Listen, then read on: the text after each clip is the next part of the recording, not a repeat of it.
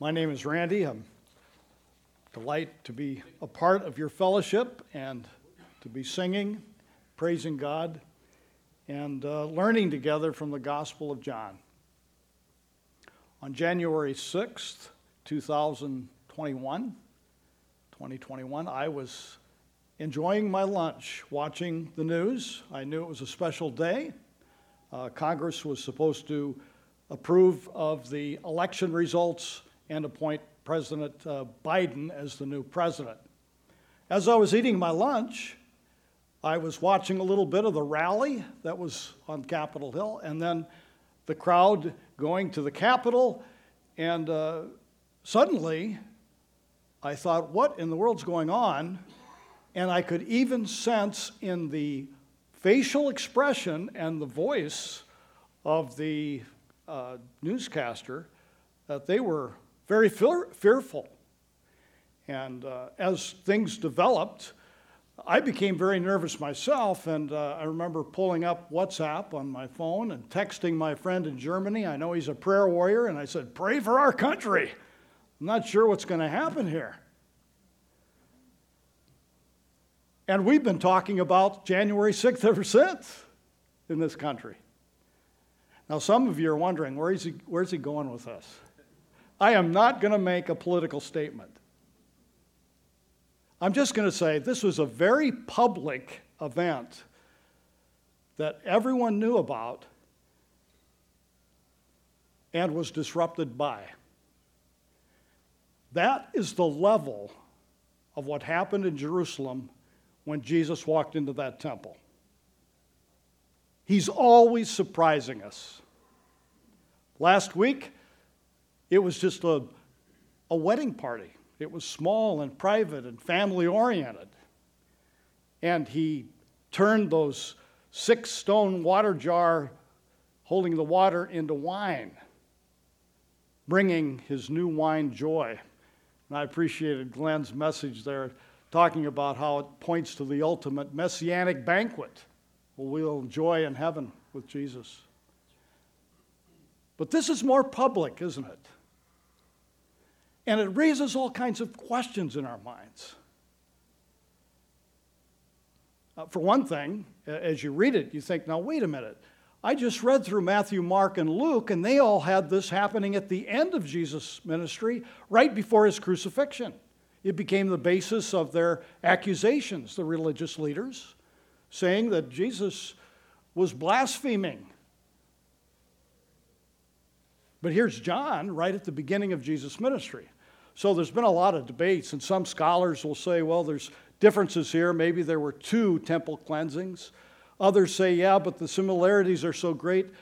Maybe John, to fulfill his theological purposes, just put it early in Jesus' ministry. We're not sure. It surely makes sense that John put it here because he's all about Jesus infusing all of the institutions of Judaism with a new meaning. The power of his coming as the Son of God. Other questions are raised, like, why is Jesus so angry? What is it about this that happens in the temple that infuriates him? And then we hear the crowd asking the question, who do you think you are? What authority do you have? What's the sign that you have any authority to do this? And then we get to the end of the passage, and we see that people believe in Jesus, but Jesus doesn't believe in them. He won't entrust himself to them because he knows what's in them. So many questions. Here's what I think John is trying to say. His main idea is that Jesus will do whatever it takes to exalt God his Father and to make a way for us to know him. Jesus will do whatever it takes to glorify his Father, protecting his holiness, and to bring us into the access of knowing God. So let's look at it, shall we? Father, I just pray that as we study this word, that you might help us understand your truth, experience it with deep conviction, and then to obey you and to believe you and to follow you. In Jesus' name, amen. Well, first of all, what makes Jesus so angry? In chapter 2, verses 12 through 17, we see this chaos coming. In verse 12, he goes with his family and his disciples to visit his home area in Capernaum, and they enjoy a time together, evidently, although it's the last time we read of Jesus hanging out with his family in the Gospels. And then he fulfills the law by going to Jerusalem to attend the Passover. If you study your Bible, you know that the Old Testament required Jewish men, usually they took their families, to attend 3 feasts or festivals in Jerusalem per year. And one was the Feast of the Passover. This was to commemorate God's grace in delivering them from Egypt, from bondage. And so Jesus, as a good Jewish man, traveled with his disciples to Jerusalem to fulfill the law. And what does he find when he gets to Jerusalem? Verse 14 tells us he sees people selling oxen and sheep and pigeons, money changers sitting there. Now, you can look for pictures of the temple, and you see the temple complex itself, and then there's the court for women, and then there's the court of the Gentiles, which is a large area around the temple. And it's a place for Gentile people to come, God-fearers who want to come and worship God. But they were required to bring a sacrifice. And many people traveled long distances during the Passover to come to Jerusalem, and it was a hassle to bring animals with them to sacrifice. And so as a convenience, the temple leaders would provide animals and an exchange of coinage so that they could fulfill the law. That's what was going on in the temple. But Jesus saw this, and it bothered him. He saw that animals and things were happening there, but why? Why was it disrupting what God intended for the temple? Remember? Jesus will do whatever it takes to exalt his Father. The temple was the place where people would exalt God. It was the place where you'd go to meet with God. It was the heart of Israel's worship. And here was a place that had been distracted by making money and selling the animals. And this infuriated Jesus. Here were people coming to pray to the Father, and their prayer time was disrupted by the selling of animals and the change of coins. I remember being in Thailand, and on a couple of occasions I visited a Buddhist temple. Buddhism is big in Thailand. And I remember walking through that temple complex, seeing the great statues of Buddha, all the trinkets, and that place is a marketplace. They're selling all kinds of trinkets, and Buddhism is a wealthy, money-making procedure in that country. And I know how I felt walking through that. I can't imagine how Jesus felt walking through the temple and seeing this. What did he do about it? Verse 15 tells us. He made a cord whip. Now, this isn't a leather whip, because if he'd made a leather whip and started whipping people and animals with that, he would have been arrested. It could have been a straw whip, we're not sure, but he made some kind of a whip, and he drove animals and the merchants out poured out their coins, and turned over their tables. Can you imagine the chaos? Can you imagine people standing back stunned as he's walking around whipping people and turning over tables, and you can hear the coins falling on the ground and the animals are lowing. He opens the gate and here goes all the pigeons. They're flying all over the place. It's chaos. Now I want to point out here, because they always do this on television shows too, no one was hurt. No animals were abused. And Jesus did not sin. You know that verse from Ephesians 4:28? In your anger, do not sin. Jesus was the only one who could obey that command. He did not sin in his anger. He took action. And then he said this in verse 16. Take these things away. Do not make my Father's house a house of trade. The merchants had transformed this place, a worshipful prayer center, into a noisy market. Business became more important than ministry. A place for Gentiles to come and pray to God. In another gospel, it says, this is to be a place of prayer for the nations. What are you doing? This upset Jesus. And it displays the spiritual condition of Israel at the time.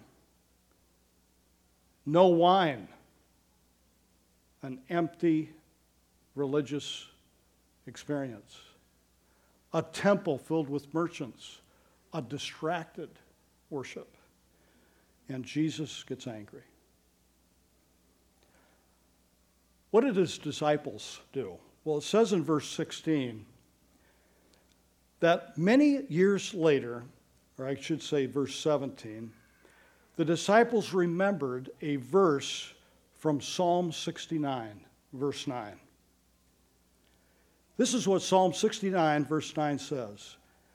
And it's King David who's writing this, and he's feeling the oppression of the enemy, and as a faithful, righteous Jewish man, he's pleading with God because due to his commitment to God, he's going to suffer. And this is what it said, for zeal for your house has consumed me, and the reproaches of those who reproach you have fallen on me. Just as David was enduring opposition because of his faithful commitment to temple worship, Jesus, in his zeal, will suffer and die because of it. It's an amazing thing to see that Jesus, who is David's greater son, cleanses the temple because he's rightly concerned about worshiping God and will do whatever it takes to exalt God and to make a way for us to know him. I want to point out a couple things here. Do you see the courage of Jesus Christ? He was the only one willing to do what the right thing to do would be. The only one. Everybody else just kind of, well, let's not make waves. And Jesus saw it and in courage confronted it. Don't you love that about Jesus? Sometimes we get the wrong idea about Jesus, meek and mild, and we see these pictures of him that don't portray the accurate reality. Jesus was a courageous human being, the God-man. He alone would stand up when no one else would. And secondly, do you see his priorities? That he demanded that God's house be returned to its intended use. Jesus will do whatever it takes to exalt God and to make a way for us to know him. I think there's a couple of implications for us here. One is public courage. If we're followers of Jesus, the things that matter to Jesus should matter to us. Let me give you an example. I was angry when I heard a senator from the East say that pro-life pregnancy centers are places that deceive women. They go there and then they take advantage of them and try to talk them out of having an abortion. I was upset about that. I was upset because I thought either this senator is deliberately lying or she is just ignorant. Because for 30 years, I've been a part of Bridgehaven, which used to be Aid to Women. And I have personally seen women and children who have been ministered to and loved. I've seen them give financial and emotional and spiritual help to women and men and encourage people through the hardest point in their times of life. I've seen children adopted and welcomed into families. And I think, how many pastors would be willing to stand up and say, that's just wrong? That senator made a public statement, but it's wrong, and we need to stand and talk about what matters to God should matter to us. David said in Psalm 139, I'm fearfully and wonderfully made. God knit me together in my mother's womb. I know we need to be concerned about the needs of women. Amen. But what about the needs of the most vulnerable human beings on planet Earth? Children in the womb. Well, if you're upset with me for making that political statement, I'd be happy to hear your opinion afterwards. I'm not trying to make a political statement. I'm trying to say that the things that matter to God should matter to us. And like Jesus, we should have the courage to speak up, kindly, but firmly. But let me get a little closer to home. What about our priorities in worship? We talk about prosperity gospel, and a lot of so-called Christians get really rich on naive people through prosperity gospel preaching and teaching. But how do we commercialize worship? How do we get distracted by the things that are not the priorities of Jesus? For instance, I've been around evangelical churches for my whole life, and I've seen that often we elevate a personal preference above the core theological truths. We put personal preferences even above Jesus sometimes. That's what we do. And so whether it's how you should dress in church on a Sunday, or the style of music, or how loud the music is, or how soft the music is, we have these personal, I've seen people bitterly divided over how we educate our children and make that an issue of highest priority in the church. I used to tell our new member classes, we sent our children to a Christian school, and I saw a lot of sin in the Christian school. And then we sent them to a public school. Oh, I saw a lot of sin in the public school. And then we homeschooled. And I saw a lot of sin in the homeschool, mainly by the gym teacher. Every parent needs to prayerfully consider what's best for their kids. Amen.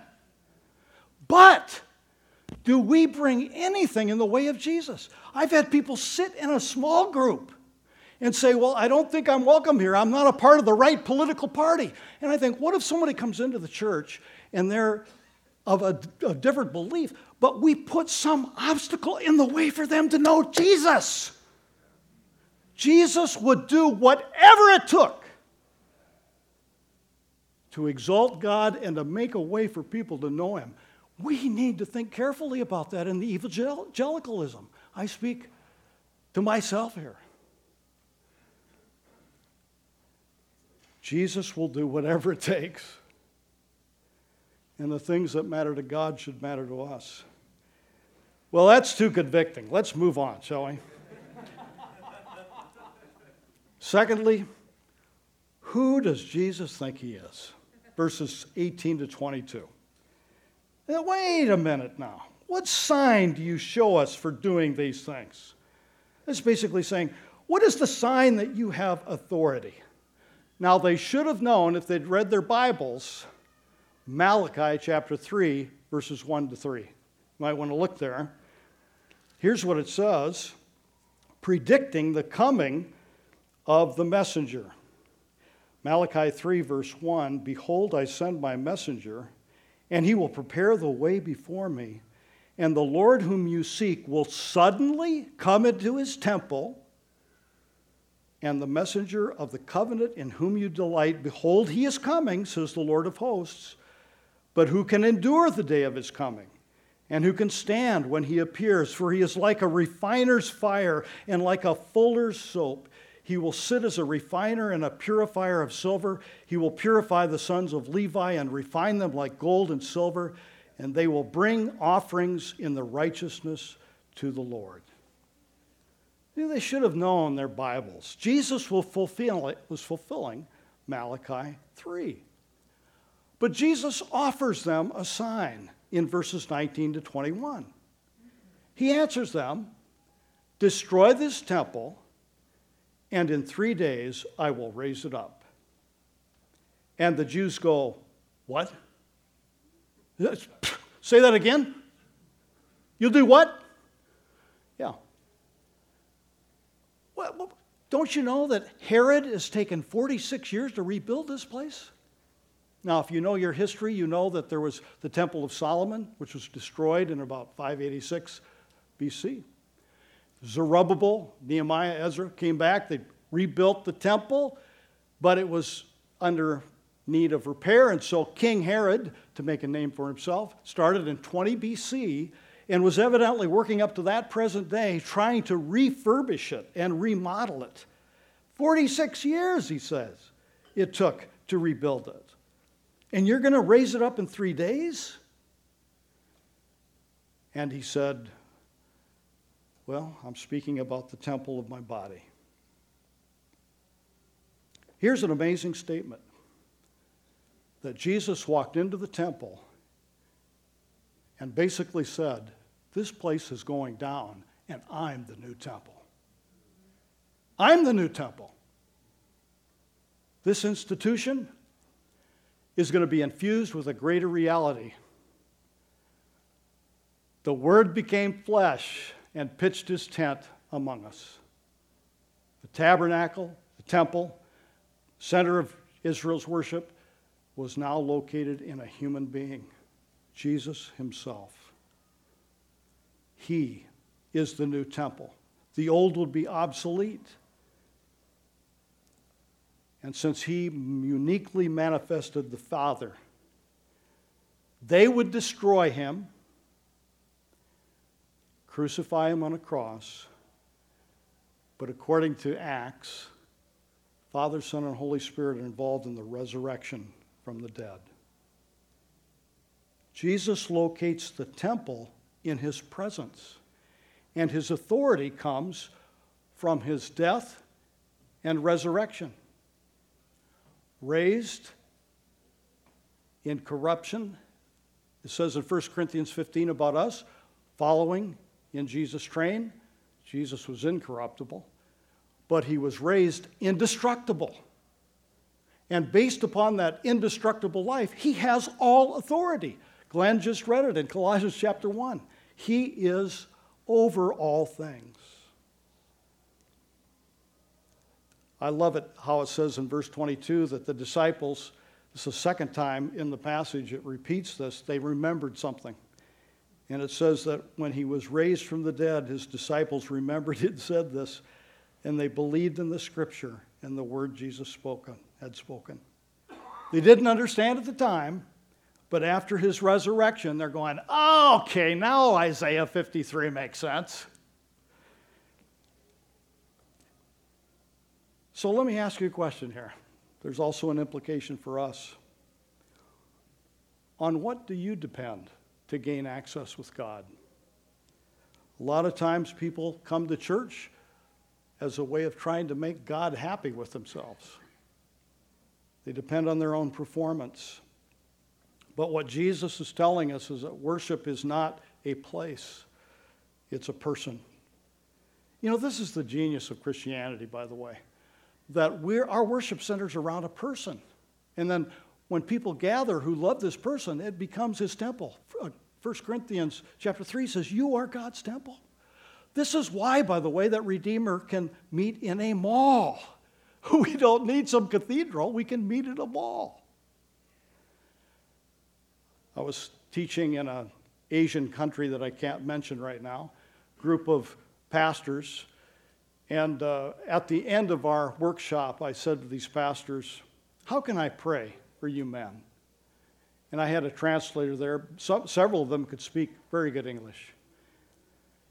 And they shared prayer requests, and we prayed together. But afterwards, one of the pastors came up to me and he said, would you pray for me? Now, here was a man who was very articulate, knew his own language, Asian language, and he knew English, and he had been one of the best students of the Bible in my group. But he said, would you pray? And I said, okay, what can I pray? And he looked me in the eye and he said, my church meets in a cave. I thought my hearing aids had gone out. I said, could you say that again? My church meets in a cave. I said, okay. I thought he wanted me to pray for his church meeting in a cave. And I asked him, well, why do you meet in a cave? I don't know how many Americans would go to worship in a cave. Do you?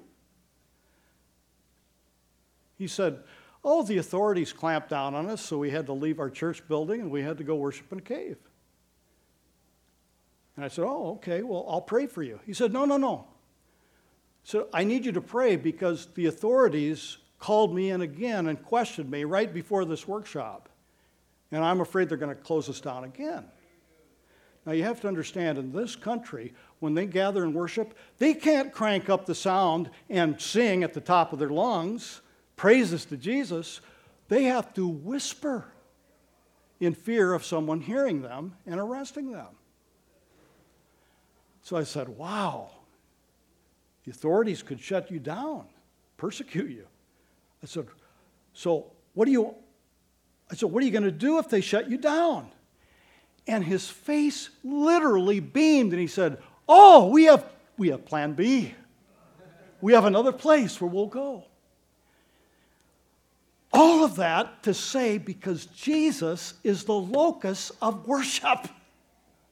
We can worship anywhere, no matter what oppressive government clamps down on us. All because Jesus said, the temple is my body. Don't you love it? Don't you love this Lord Jesus Christ that we worship and the genius of his plan? Third, why doesn't Jesus trust people? We find him getting angry. He says, I have the authority. Through my death and resurrection, I will make a way to God. I will do whatever it takes to exalt the Father and bring people into relationship with him. But I don't trust anybody. They're like, no, what's going on here in verses 23 and 25? Some believe in his name because they saw the signs he was doing. Well, that seems like a good idea, doesn't it? They see him heal someone. Maybe they saw him change water into wine, and they believe in him. Isn't that a good thing? Witnessing a miracle, signs and wonders, can inspire belief, but it may not be saving faith. It could be faith in a miracle worker. But Jesus did not entrust himself, and by the way, it's the same Greek word. Some believed in him, and then the word entrust is Jesus believing or entrusting himself, same word, because he knew what was in their hearts.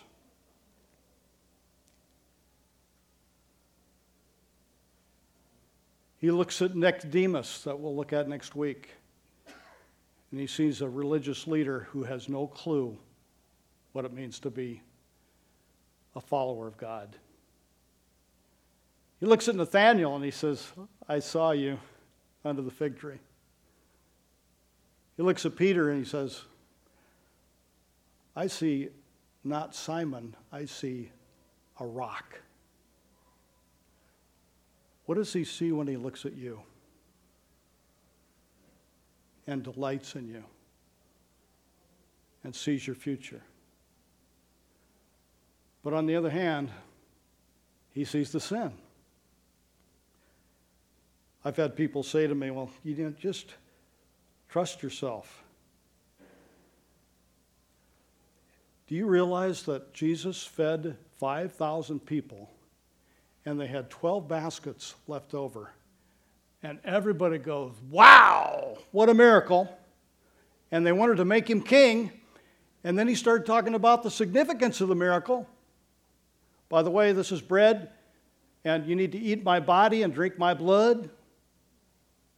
And it said most of the disciples left because they believed in the sign, but they didn't want to take to heart what he was saying. And that's the way it is with us. That Jeremiah 17:9 says that the heart is more deceitful than all else and desperately sick. Who can understand it? There's no room for spiritual pride in us. Which leads us to two conclusions as we come to the end of this passage. One is that when Jesus looks at us, what does he see? He sees that we are more sinful than we could have known. Sometimes we get upset when people speak poorly of us because we see ourselves in the best light. They see us in the worst light. Jesus sees us in the right light. And we're more sinful than we could ever imagine. All I need to ask is what distracts you from worshiping Jesus every day? Pornography, television, opinion of friends. And how does it make you feel to know that when Jesus looks at you, he sees you for who you are? Now that's the bad news. The good news is we are more loved than we could ever imagine. We are more loved. Because as you come to the end of this, you realize Jesus is the only one who's the faithful one of Psalm 69.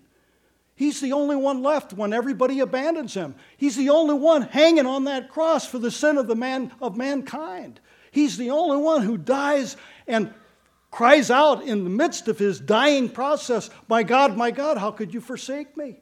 And he's the only one who's able to say in faithfulness and complete honesty, it is finished.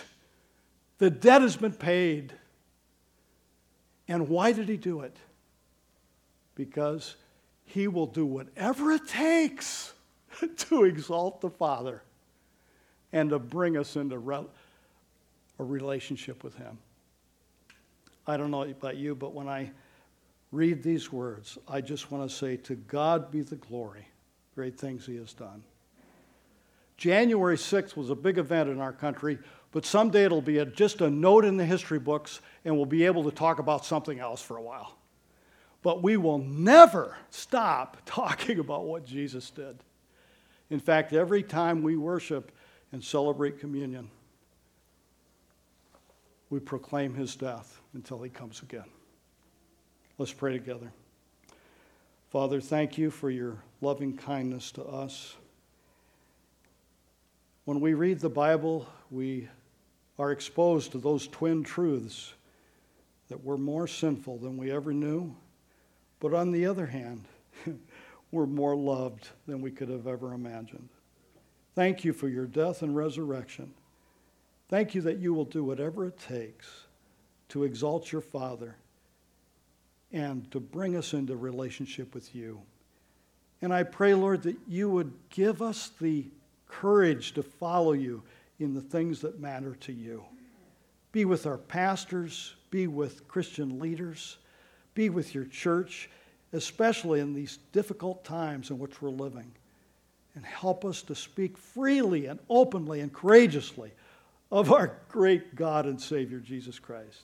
For it's in his name we pray. Amen. Amen.